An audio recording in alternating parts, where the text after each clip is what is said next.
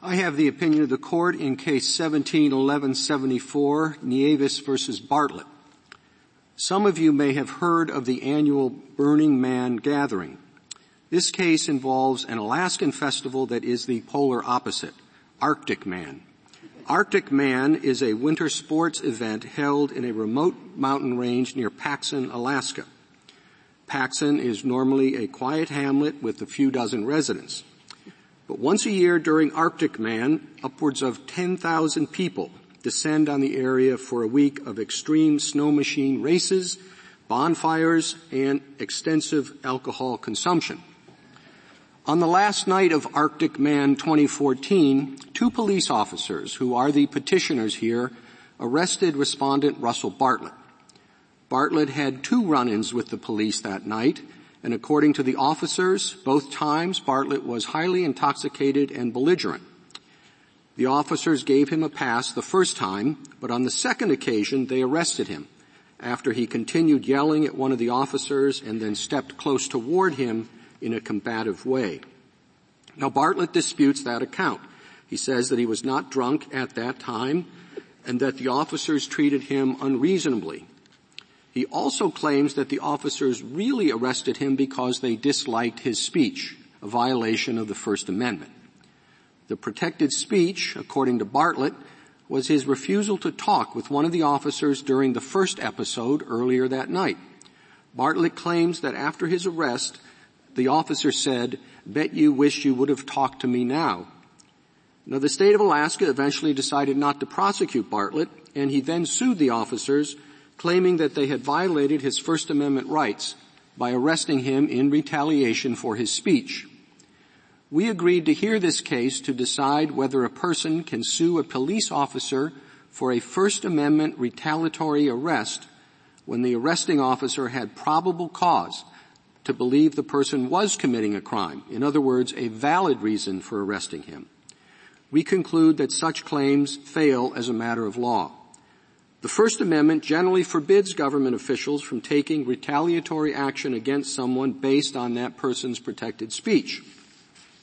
This court has previously addressed such claims in a variety of civil contexts, like cases where a public employee claims he was fired because of his speech, or where a person claims his public benefits were cut off for that reason. But this retaliation case arises in the law enforcement context. In the past, we've treated retaliation cases in this general context somewhat differently. We've said that when law enforcement officers have an objectively reasonable basis to take an action against someone, that is, probable cause, then that person generally can't sue the officers for retaliation. And that's the rule we adopt today for retaliatory arrests. In this country, police officers make 29,000 arrests a day. Conducting an arrest is dangerous, and it requires officers to make split-second decisions in situations that are tense, uncertain, and rapidly evolving. To ensure that officers can go about this work without an undue fear of being sued, we generally review their conduct under objective standards of reasonableness.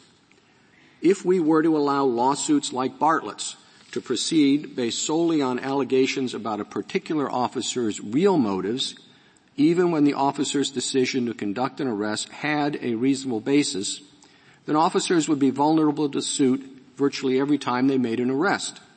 And because this kind of motive-based claim is particularly hard to disprove, an officer's inartful turn of phrase during a legitimate arrest could land him in years of litigation.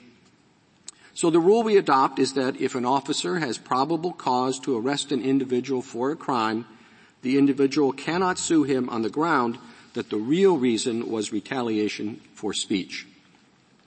But there is an exception. There are many things people can be arrested for, but almost never are, like jaywalking.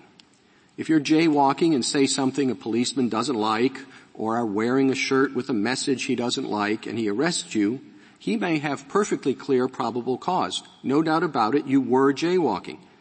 But we do not think it would be sufficiently protective of the First Amendment to say that probable cause in a case like that defeats a retaliatory arrest claim.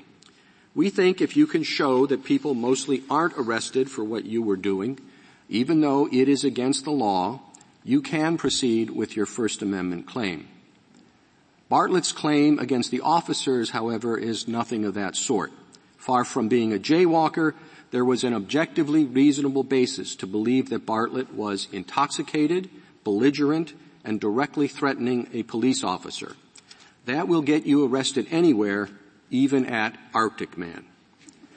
The judgment of the Court of Appeals for the Ninth Circuit is reversed, and the case is remanded for further proceedings consistent with this opinion. Justice Thomas has filed an opinion concurring in part and concurring in the judgment. Justice Gorsuch has filed an opinion concurring in part and dissenting in part. Justice Ginsburg has filed an opinion concurring in the judgment in part and dissenting in part, and Justice Sotomayor has filed a dissenting opinion.